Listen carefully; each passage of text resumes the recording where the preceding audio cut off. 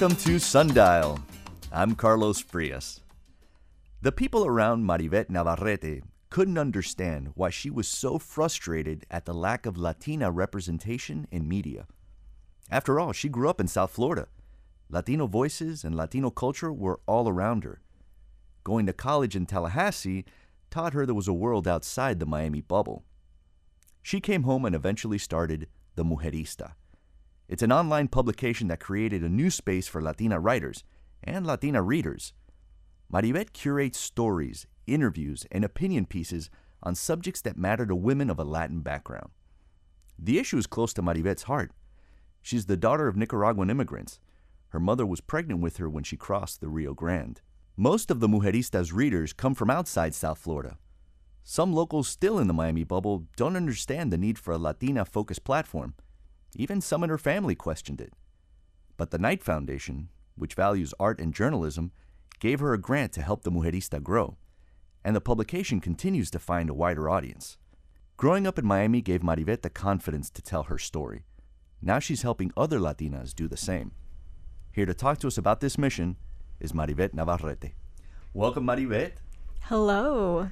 It is so great that you're able to come in and talk to us about it, because I think it's so important, right? I mean, so many of us who grew up in South Florida and left only realize what the Miami bubble is until we're outside of it. Exactly. So talk to me about that a little bit. Talk to me about, let's talk about the Miami bubble for a minute. Which part? Oh, wherever you want to get into it. I think it's interesting, this idea that when you're here, you're surrounded by Latin culture from so many different parts of the country.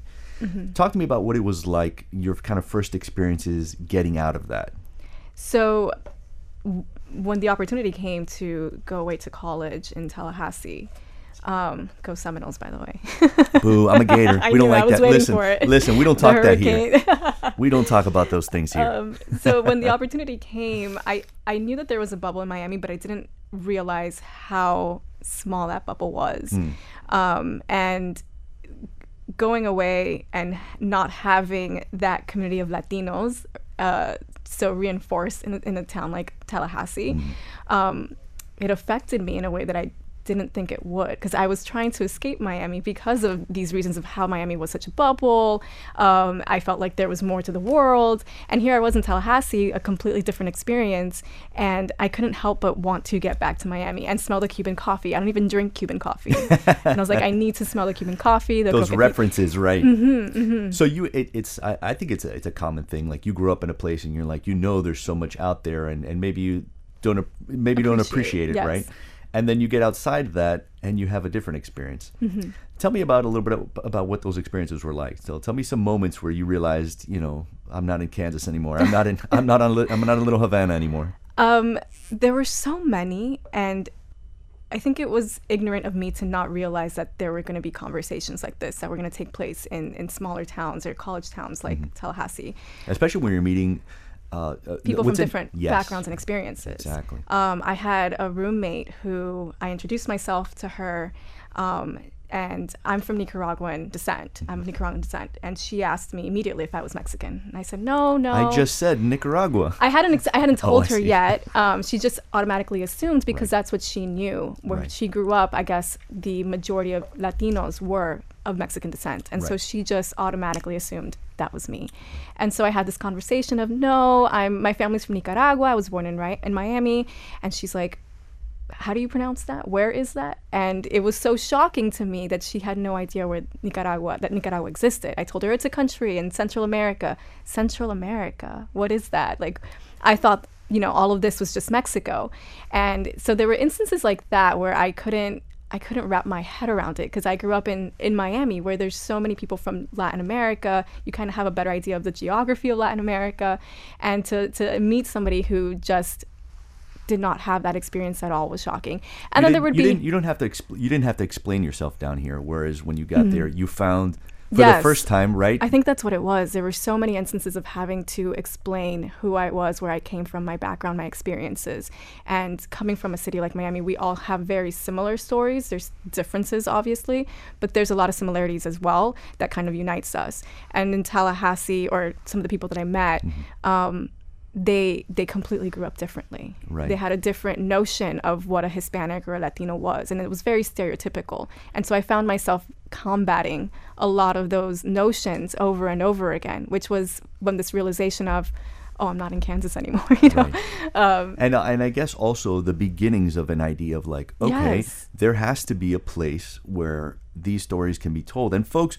Without knowing. Yes, and folks that don't have go to a publication where they don't have to read the parenthetical phrase, you know, where things are being explained, where some things regarding Latin culture and regarding women's issues aren't having to be explained over and over just to talk about something further down the road, right? Exactly. Right. Yeah, that's where the idea, I think that was the seeds of the idea without really realizing it at the time. Right. Well, much time has passed since then. Yes, and, quite a lot. and obviously that has kind of been growing and sprouting. And talk to me about this.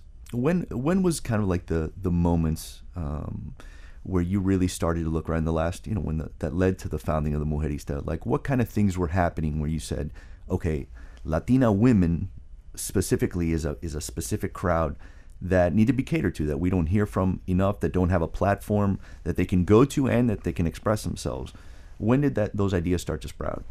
I would say the 2015, 2016, specifically during the presidential elections.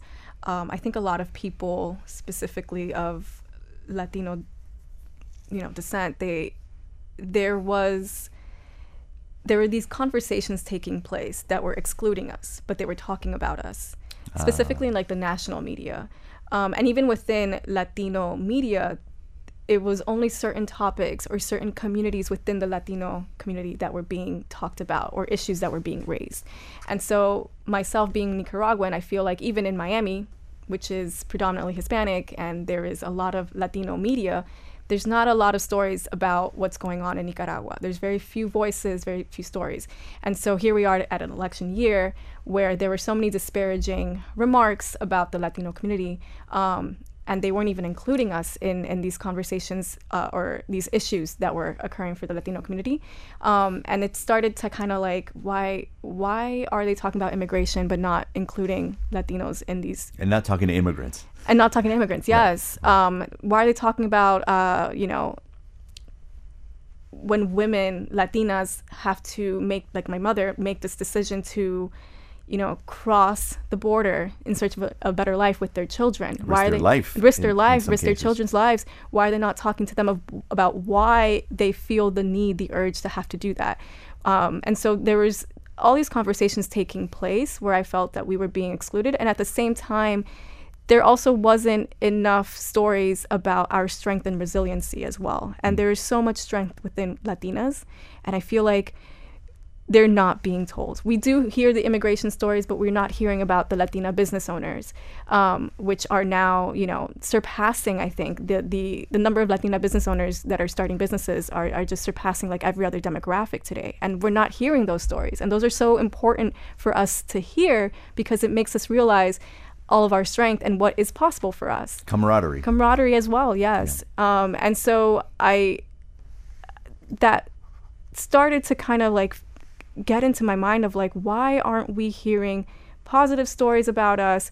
Why aren't we seeing ourselves represented in media? How can we change this? What can we do? And I think at the time for me as well, I was in a job where I felt that there was a lot of misogyny, and in Hispanic Latino culture, it's rampant. What kind of job were you doing? Without naming names. Yeah, let's not name names. I was in the beauty industry. And it was funny because I wasn't even into beauty at the time, and I ended up getting into it. But there was surprisingly a lot of misogyny in that industry. And so kind of witnessing that and having the experiences that I had, and it being an election year, it all just kind of like came together, and there was all these emotions that I was feeling, and I didn't know what was the outlet for me, or where do I go to just find something that could speak to me. And that's when I realized that there wasn't much. Right. It's interesting because I think what we're talking about is almost like when you're reading a novel or watching a movie, and you have somebody draws a great three-dimensional character versus a poor one, a two-dimensional flat image. And it sounds like your publication was a chance to talk about people who were being affected and people who were affecting things in a three-dimensional way, right? You were talking about these complete people and telling stories. And a lot of what you do, I've read you do some Q&As on the Mujerista. And so you're literally giving someone the platform to tell stories in their own words. Yes. Tell me about some of those things that we can find on your platform, specific stories that you're proud of, that you're proud to have seen somewhere that maybe you don't see somewhere else. So, I mean, there's quite a few. And to be honest, when I started the platform, it started off as more of submissions, because I had no idea what I was doing. Let me be frank. I was just like, I need like many great ideas, though. They kind of start with an open-ended question. They start in the middle right? of the night, yes, and then an open-ended question. And so I had no idea what I was doing. I just threw it out there. Let's see what happens. And it started off with just receiving submissions. And so I had a lot of poetry submissions, which was surprising for me. But at the same time, there aren't many spaces that cater or that hold poetry in their sites. And so there were those stories. There were immigration stories, first-gen immigration stories. And then we started reaching out to a lot of Latina creatives and entrepreneurs. Were there stories that you were getting that you had not read somewhere else? Yes. That really surprised you? Yes. Yeah. And what were some of those moments that you think that specifically, like when you're going through and you have some of these moments that are making you proud or kind of realize that you've done something here, you've done something that people have reacted to?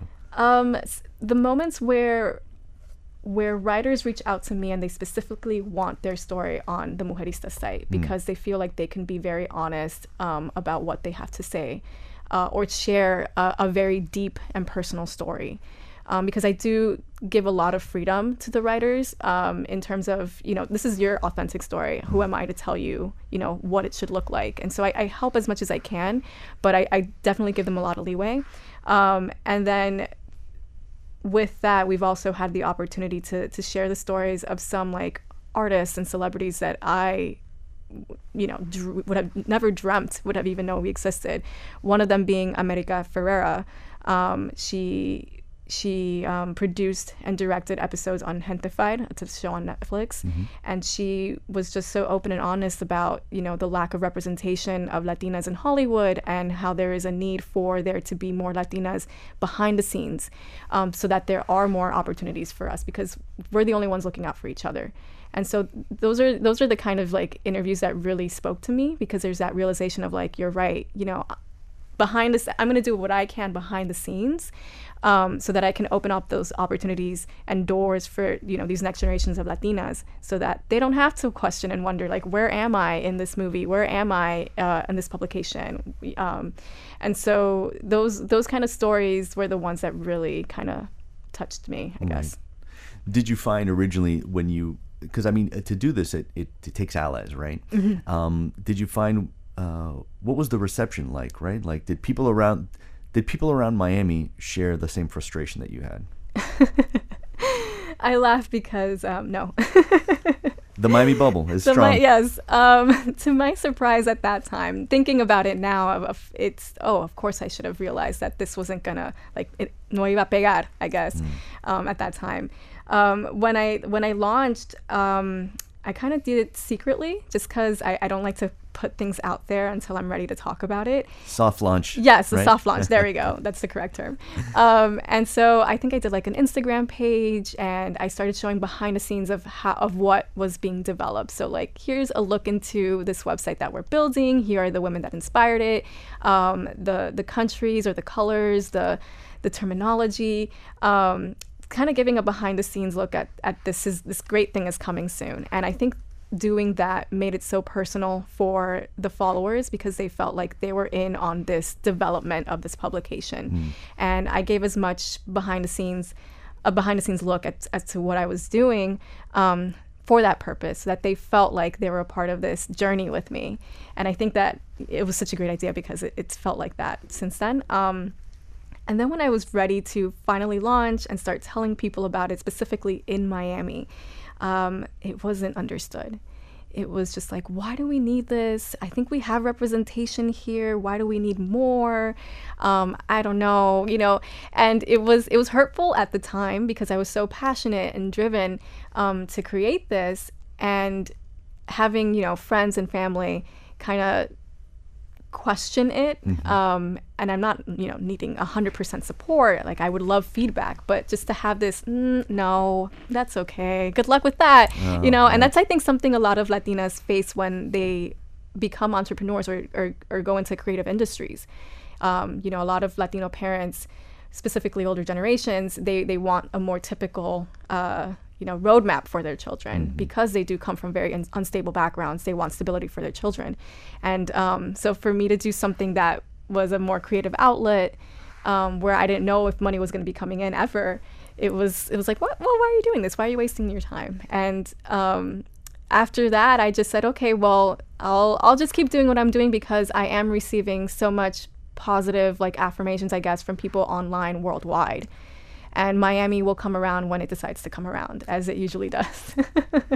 Our guest today is Marivette Navarrete. She's the founder and CEO of The Mujerista. It's a digital media platform for Latinas. It's funny that this publication really found its first audience outside Miami. And it just makes me curious a little bit about the Miami that you grew up in and the things that kind of influenced your life. You mentioned your mom, your Nicaraguan background, and the struggle to get here. Will you tell me a little bit about that? Because do you have brothers and sisters? Was she the first?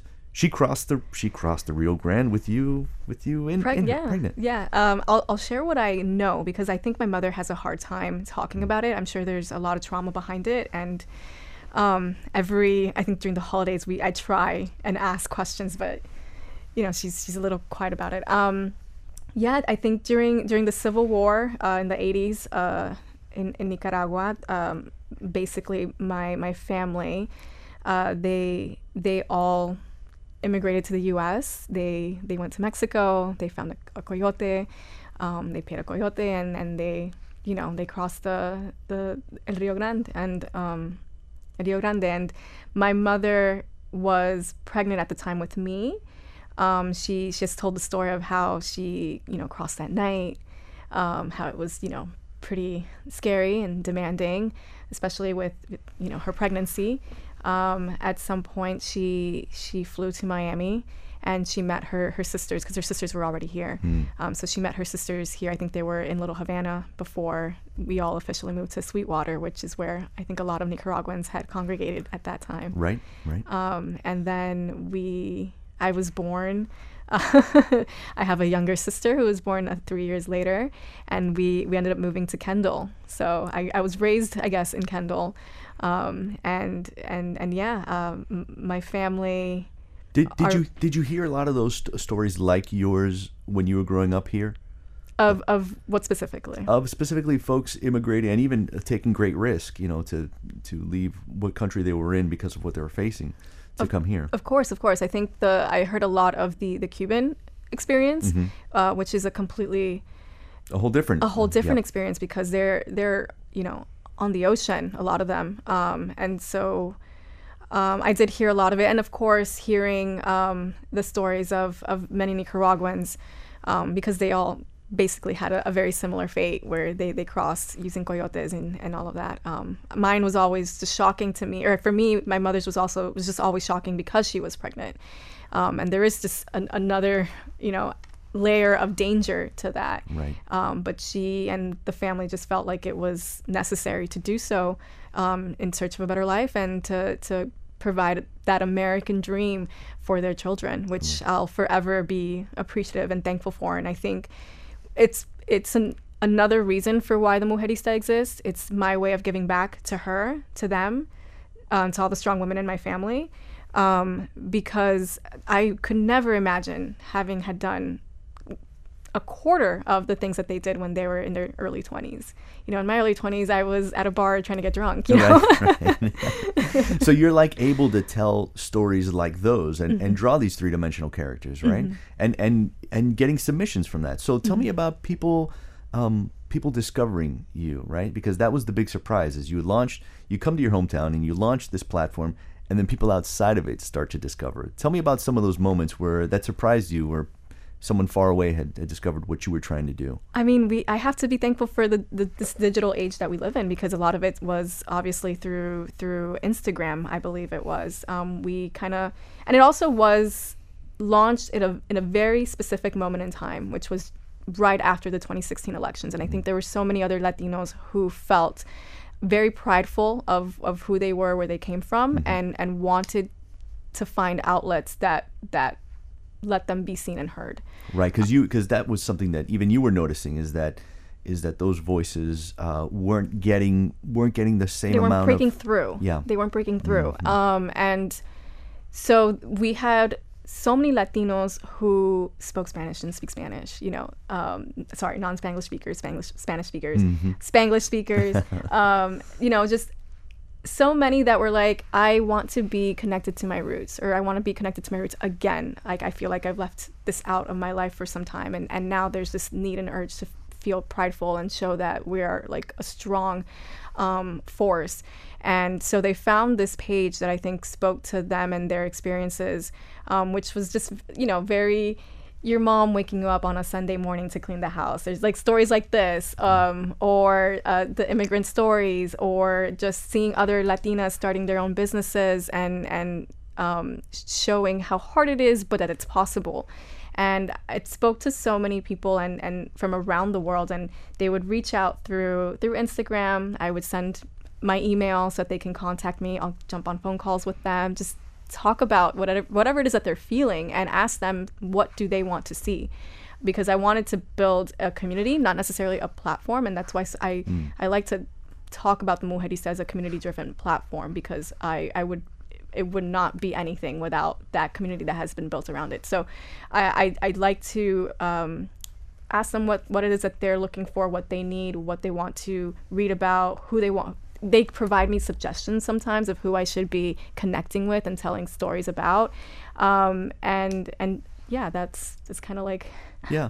I don't know how they discover me specifically. I would assume it's online. And then sometimes actually I specifically with Latinos who are leading figures in the community, I'll reach out to them. Tell me about some of those mentors to you. Who have been mentors to you both outside of Miami and inside of Miami for you? For me, a lot of them have been outside of Miami, to be truthful. So there's a platform called We All Grow Latina. They're a very big platform in the Latino community online. And Ana Flores, who's the founder of We All Grow, she's been doing it for over 10 years. And so much has happened during her time, and she's kept it pushing, and they've managed to create such a beautiful platform and community. And I've been honored to be able to connect with her and people from the team, and they've helped me sort of with direction, right, in terms of how to build that community. And then I've had others that have come about that reach out, want to connect, and we've become like these great friends that provide me with insight. Another one is Ashley Stoyanov Ojeda. She was out in I think Portland, and she came to Miami, reached out and wanted to connect, and she gave me some pointers on how to kind of like make it more of a business.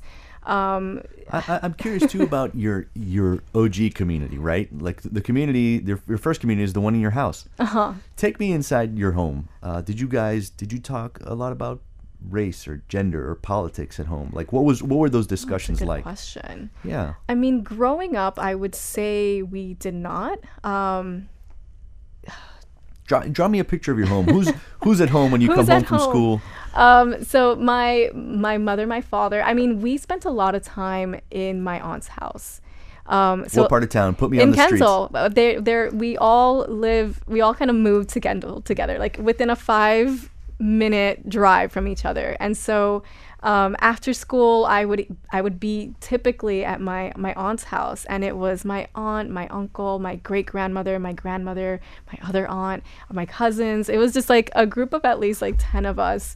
And every weekend, especially on Sundays, there would be a carne asada with gallo pinto, queso frito, and we would put something on TV, laugh about, make comments about it, laugh about it, and then just gossip around what's going on in Nicaragua or like their small town. And Food is a great way to preserve culture, right? Yes. But also sitting around the TV all watching one thing especially when you start talking about like your parents' home country. Yes. Right? Yes. And so how do you think that shaped you? Like did that live inside you as you went to high school and what have you down here? Kind of what they built, that kind of like, yes, it did. I think I always look to build friendships with people that I can have a similar experience as I do with my family with them. Mm-hmm. Obviously it's different, they're not family, but they kind of become family for me. Mm-hmm. And we do a lot of this, and now that you mention it, like we do a lot of the same. we get together on a weekend, we'll have like a beer or a cocktail, and then we will watch TV and gossip around something, share food. So I think it did then. I picked up a lot of that.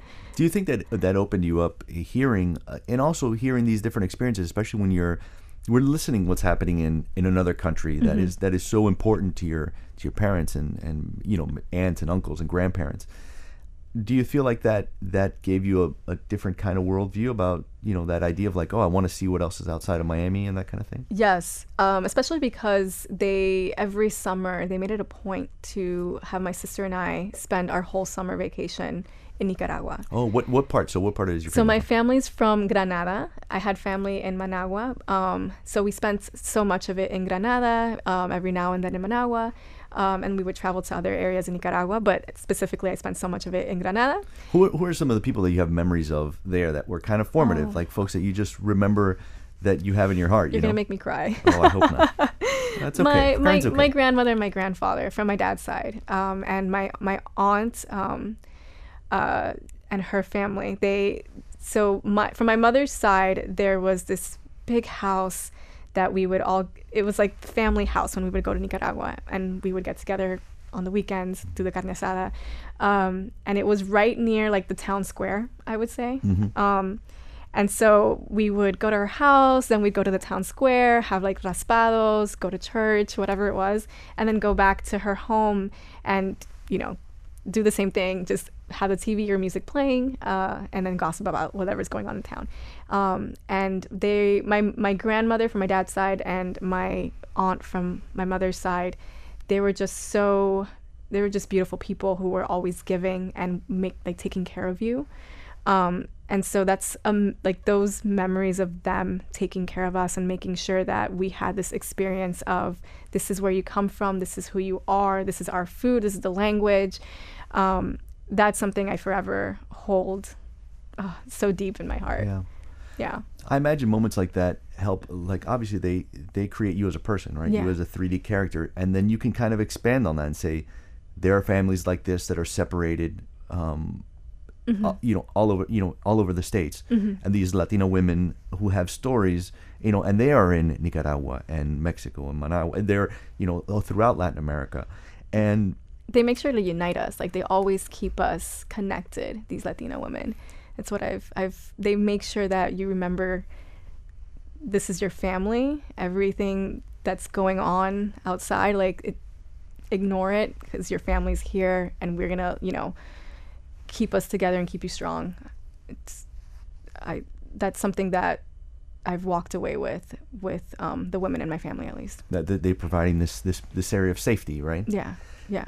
So do you are we seeing those kinds of stories in the Mujerista? Like it sounds like those stories are so personal to you, the ones that move you, but they're also the ones that people can easily empathize with, those influences in your life that make you more than, what sometimes we heard so much in politics. We hear about the caravan and all these like very two-dimensional, scary boogeymen, right? Yes. Tell me about how you combat that. Try to make sure, because we'll have your typical kind of like Q&A articles, but even within those articles, we try to make sure that we have questions that go deep into who you are and your roots, the cultural aspect of it, because I think ultimately a lot of our readers are there because they want to feel connected to their culture. And so we, along with, sharing their story of whatever business or creative outlet they've created, we try to make sure that we incorporate those questions where you feel like someone is connecting to it. And so, those are the kind of stories that we love to have, even with some of the the kind of bigger names, I guess, that we've been able to interview, I try and make sure beforehand, is it okay if we go a little bit deep and ask about your family life, or, you know, these experiences that are a little bit more harder to talk about. And depending on the response, you know, we'll go for it. But we definitely try to make sure to incorporate that in every story. And those that aren't necessarily Q&As, that are more story based about somebody's experience and background, we love to showcase them. Right. Our guest today is Marivette Navarrete. She's the founder and CEO of the Mujerista. It's a media platform she created for Latinas around the world that's based in her hometown of Miami. You know, I love this idea of looking at it like how it started, how it's going, right? We talked about, you know, a family like your mom who's like crossing the Rio Grande, pregnant with you, to come here. And now her daughter is writing stories about people like her and creating three-dimensional images. So let's talk about that a little bit. Like, what is your... Give me, like, how's it going for your family? Like, tell me a little bit about the outlines of your mom and your dad and what they do here and what their lives are like. Oh, man. My mother, she was in college, I believe, before leaving Nicaragua, and my father was too. My father was unfortunately drafted in the war, and he ended up escaping. It's a crazy story. I don't know if we have time for it. But he ended up escaping through the mountains, finding a town, hiding out. It's worth saying both your parents were in college, and when the Civil War comes to their front door. Exactly. So they weren't like, you know, oh, here's, you know, so many times we hear the stories of people who come to this country as migrant farmers, and they're like, oh, they're coming as temporary migrant workers or what have you. And, you know, in a case like yours, it's interesting to draw a full picture like that, you know. And I'm sure they had ideas for their daughter to be a college graduate as well. My mother, she is now, well, she's been working at McDonald's for like 30 since I was born, to be honest. Wow, really? She's at a particular spot, or where? In Doral. In Doral. Oh, my mom's gonna kill me. But yes, in Doral, she's been working there for 34 years, just as long as I've been born. And she's happy, she's content. She works there. She goes home, watches her Netflix. Her kids are good, so she's good. She's happy. My father, he has had quite a few different jobs, but he's always been in search of that American dream, I think. And he ended up getting his associates from Miami-Dade College, along with other vocational degrees. And now he works for the county. My sister, she works in government, and she lives out in Virginia. And then for me, you know, here I am with my little publication.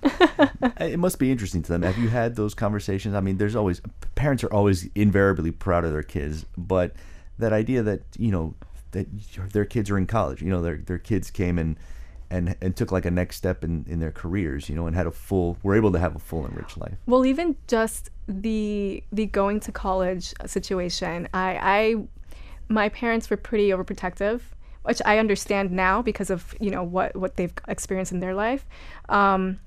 And so I really was determined to go to Florida State, and they were not having it. They were like, you can't, I couldn't even sleep over like my best friend's house who lived next Latin door. Thing. Exactly. Yeah, that's a very Latin thing. So I don't know what I was thinking that they were going to be okay with this. But I eventually ended up writing them like a 2-page letter, left it in the living room for them to see it in the morning before they went to work. And I think the next day they had a conversation with me, and we were all in tears. Oh my God. Of just, we understand now, go do this for yourself, you know, we'll support you 100%. What was the thing that changed their minds? Did they mention, was there something specifically in that letter? I honestly don't even remember what I wrote. I wish I still had that. I'm going to ask them if they have the letter. But it must have been a conversation of just like, I need to do this for myself. Like, I don't feel like I know the world, and there's just so much to explore, and this is an opportunity for me to do so. And I've worked so hard to be able to do that, and I have this opportunity to go to, you know, Florida State, and let me take it. And it must have been something along those lines. Yeah. And I imagine that your platform is something where there's a lot of women that have stories like yours. Yes, so many. Tell me about some of that, about being able to be able to give voice to some of those stories. To speak to that? Yeah. I'm so honored that what we've created is being felt by so many Latinas from around the world. Because again, this was an idea that just came about suddenly one night and with no real indication of where it would go.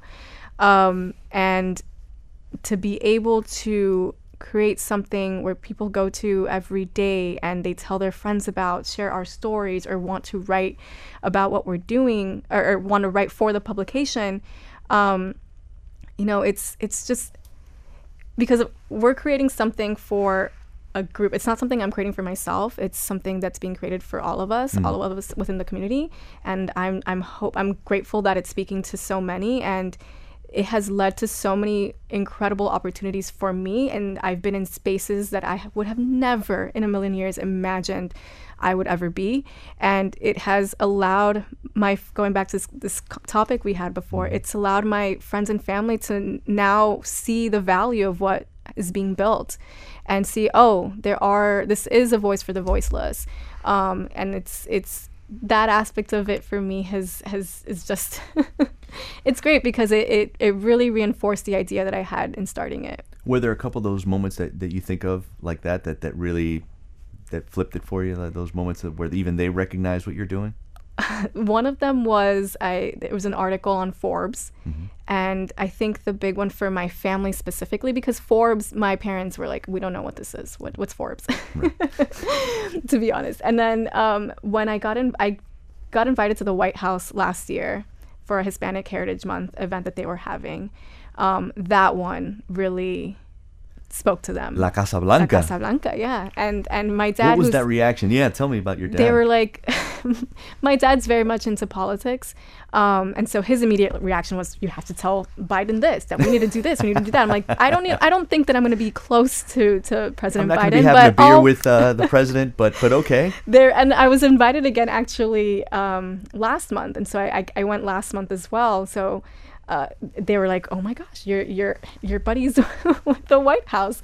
And so in that one, my father said, I have a note. Can you pass it to him? I'm like, can you pass this note to President I'm like, Biden? I'll try to get this past the Secret Service. Sure, Dad. Yeah, I'm sure Secret Service won't tackle me immediately. What were those experiences like? What were the specific things that you went up for? What did you do there? So they were just events that they were holding, and they invited Latino leaders and figures, and to be included in that group was shocking to me because I still have a hard time wrapping my head around the fact that some people look at me as a figure, or the platform as a leading platform for Latinos in the U.S. or Latinas in the U.S. And so being in these spaces where I immediately cried walking in, because again, I never imagined myself being there. And at the same time, it was also like all the struggles and challenges that my parents faced in trying to learn the language, assimilate a little to the culture, all of that wasn't in vain. Like I'm now in the White House having margaritas with, the first lady and and the vice president, and here's the president, and he's looking at me. So I've had that experience specifically was one where I carried my family, my parents with me. And that whole imagery of them crossing the border and then coming to Miami, living in a little, casita in Little Havana with all my aunts. I carried that imagery with me when every time, or the last 2 times I've gone to the White House. I'm not going to say every time. I'm not trying to invite myself. All these times, right? How did that change things for you to have that kind of experience, and then you come back and you settle in the production of this media platform that you've created? How did that change things for you? I definitely take a couple of days off to just kind of allow it to sit in and process. Because if there's something that I've learned is that you do need to take, some breaks. If not, you burn yourself out, especially because this is a very small production, a very small team behind the scenes. And because I want to enjoy those moments and enjoy those wins, which is something I now tell so many of the women that ask me for advice. It's, when you have a good, it could be the smallest win that you had it like that week, but celebrate it, because no one else is going to do it for you, and things move so quickly. And if you're not celebrating those wins, you're just constantly looking for that next big thing. And you just need to allow yourself to feel those emotions of like that positivity that you have when something, a good accomplishment occurs. You need to sit with that and remind yourself of like, okay, this is why I started this. This is what I'm doing, and here's, like, use it as fuel to keep going and find that next thing to do, or the next level to take. Right. what you're doing. How did that change things for your publication? You have this moment, you're like, wow, this is great, but then having that experience, how did that advance? How did that boost what you're trying to do? There's more recognition, 100%. I've had people reach out, like Eva Longoria, who's another sort of person that I look up to because of what she's accomplished in Hollywood. She recently produced that the new movie, the Flaming Hot movie. The Flaming Hot movie. Yep. Yes. She's been following the Mujerista for quite some time, and she's shared so many of our stories and posts, and I haven't had to ask her. Like, she just does it on her own because she believes in the platform. And so I've had recognition from certain Latina that for me are icons that have really proven that what we're doing is important and vital. And because they're sharing it, we have others that come and, take a look at what we're doing, and they reach out. They want us to do stories about this, or they want us to attend this or cover this.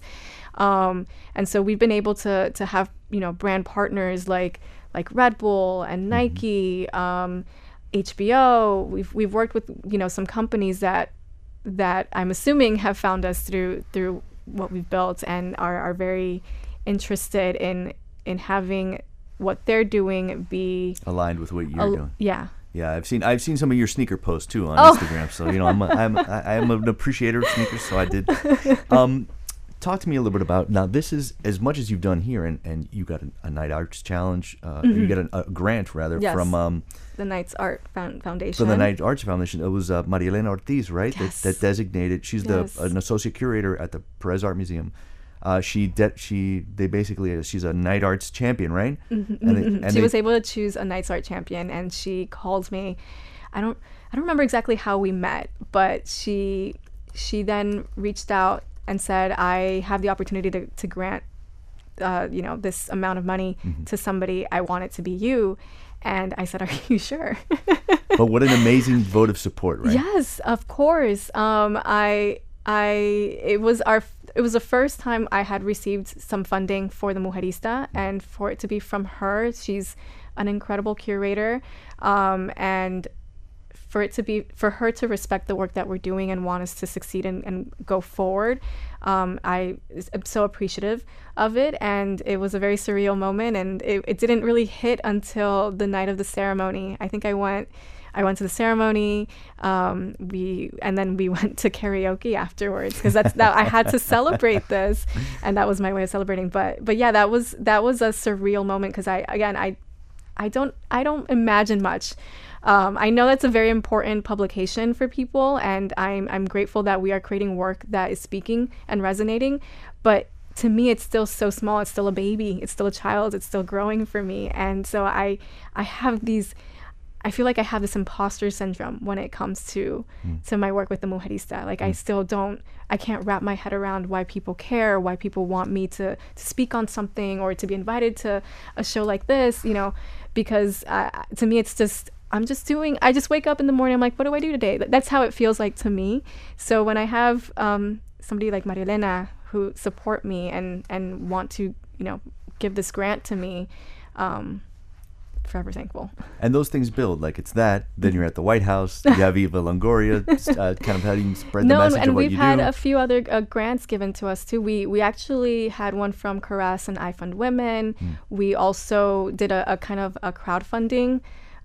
We did crowdfunding a few years back as well, and we raised $10,000 from that crowdfunding, and that's from our readers, that's from our community. That's a crowd community. that cares, right? Exactly. An invested crowd. And for people, it reminds me of how important this is, but behind the scenes, I'm always like, Yeah, and this is still kind of your side hustle, right? Like yes, I still work. I still have a 9 to 5. Right. Yeah, I work in media, so I do get to learn a lot from that, and kind of be able to take that and apply it to what I'm doing with the Mujerista. But yeah, it's still my side hustle for me. I did try doing it full time for a few months, but media's hard. Yeah. Welcome to the club. Exactly. All right. So in the last few minutes we have, dream big, right? Dream big for me. No, What do you want for this to be? Like if you can stand on your tippy toes and look further out, what would you like the Mujerista to evolve into? I have dreams of it becoming this platform where we are able to continuously give back. I would like to start an incubator where we can help Latina entrepreneurs flourish and give them direction on how to scale their businesses, scale and develop. I would like to have a sort of scholarship fund where we can give back to young Latinas who are in need of funding for college. I want to be able to raise money and give that back to the community, because there are so many people within our community that have these incredible ideas, who are so bright, and all they need is somebody to believe in them and support them. And with the experience that I've had, those people that have supported me along the way, I want to use that to now lift somebody else up, and hopefully it'll be this next generation of Latinas that's coming forward. What do you hope for Miami, right? Because Miami it took off here, it caught on elsewhere. Do you feel like it eventually, what gives you hope that it eventually will catch on here? I think it's starting to. So it caught on in New York, in Chicago, Texas, California. It's starting to happen here in Miami. I'm being invited as a guest in different programs, or people are reaching out to want to connect and meet with me, share my story, advice. So I think it's starting to do so. It took some time, but that's okay. I love Miami, and there's so much talent here. And so I'm trying to, now that Miami is sort of coming around the idea, I want to go back to the initial, idea for the Mujerista, which was to tell more Miami Latina stories. This next year, I'm going to really make that a focus for the Mujerista platform, is to now share those stories, not continue to share the national ones and the global ones, but I want to definitely have Miami more on the forefront, especially now that there are so many eyes on Miami. There's so many things that have moved down here. And so I think now is the time for me to do that. Marivette, thank you so much for coming in and sharing your story with us. Our guest today was Marivette Navarrete. She's the founder and CEO of The Mujerista. It's a digital media platform for Latinas. And that's Sundial for Wednesday, July 26. Leslie Ovalle Atkinson is our lead producer. Elisa Baena is our producer and social media editor. Helen Acevedo helped produce the show. Welcome back, Helen. Sergio Bustos is WLRN's VP of News, and Katie Munoz is our Director of Live Programming. Peter J. Mertz is WLRN's VP of Radio and Sundial's engineer. Engineering our board today is Richard Ives. Our theme music is by the Miami Afro-Cuban funk band Palo at gopalo.com. Coming up tomorrow on the program, an artist who weaves her Peruvian and Dominican roots into her work, literally. Diana Eusebio is an artist in residence at Ulite Arts. She'll be with us. I'm Carlos Frias. Good vibes only.